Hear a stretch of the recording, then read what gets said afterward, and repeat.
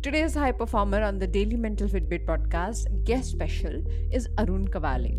Arun is a Chief Marketing Officer for Asia Pacific IBM.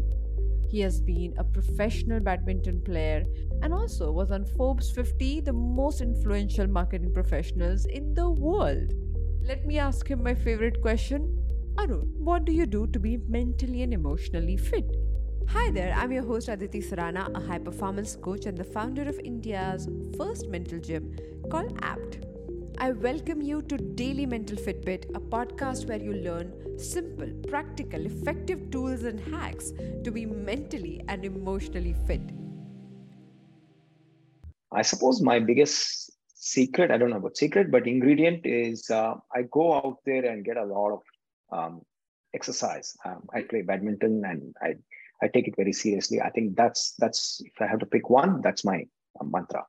Okay. So what do you mean by take it seriously? Like we know you take it professionally seriously. That is your intensity. And most people probably do not consider sports. I'm sorry, but I always talk to all of you and I feel I don't play sports and I'm getting slightly influenced by these conversations and wish to begin. Is it okay if we can begin at any point in time, or is it about like the intensity and making it professional? What do you say?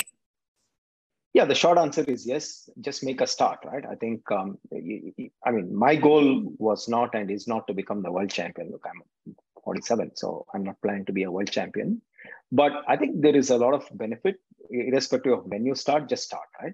And I'll give you an example, a little bit of story there, right? Today, of course, I play for Singapore and all of those nice things. It's nice to look at it, but there is a journey behind that station, right? Before I arrived at that station, and the journey was not one linear, continuous journey. There was a break in between for 12 years, and this was right in the middle of my 30s. I looked older. My mindset, my approach to life was more formal, more serious, and I dare say a little bit more pessimistic as well, the outlook. And then, thankfully, badminton and sport came back to my life. And then since then, I see that, a lot of good things have happened. I feel I'm more energetic, all the nice things that sport anyway creates. But beyond that, I think even mentally and my outlook in life has changed. I think this is supremely important. I'm also, able to sort of disconnect and, disconnect from the results. 8 out of 10 things may not go well, but the 10 things that you did it with the same amount of passion. But the 8 things that didn't go well, you're not going to, go and brood over it and then, succumb to it. Nor do those 2 things that went well give you such a high euphoria that, you go blind with that euphoria. I think there's a little bit of balance, a positive outlook, a lot more energy, a balance, all of those things. I think I can only credit sporting pursuit. So you're comparing your whole idea of, say, playing a sport, winning or losing, it kind of like works the way it does. But you're saying the fact that I show up for the next game and I'm willing to win or willing to lose with equal passion in the moment is what you are translating in work too. Absolutely. That equanimity of, even at work, right? You take on projects, you don't know how many of those projects are going to succeed.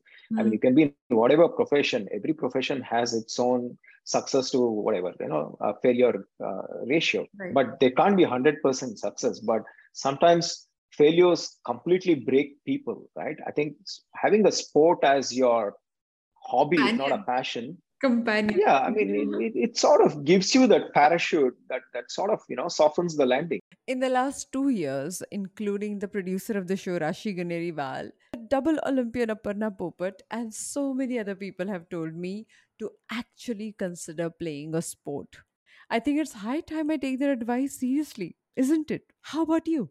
More such conversations on Daily Mental Fitbit to claim your mental fitness right away.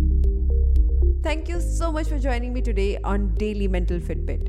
If you think you want to take your journey with your mental fitness to the next level, then check out India's first mental gym called APT. The website is aptmentalgym.com. I'll see you tomorrow with one more episode.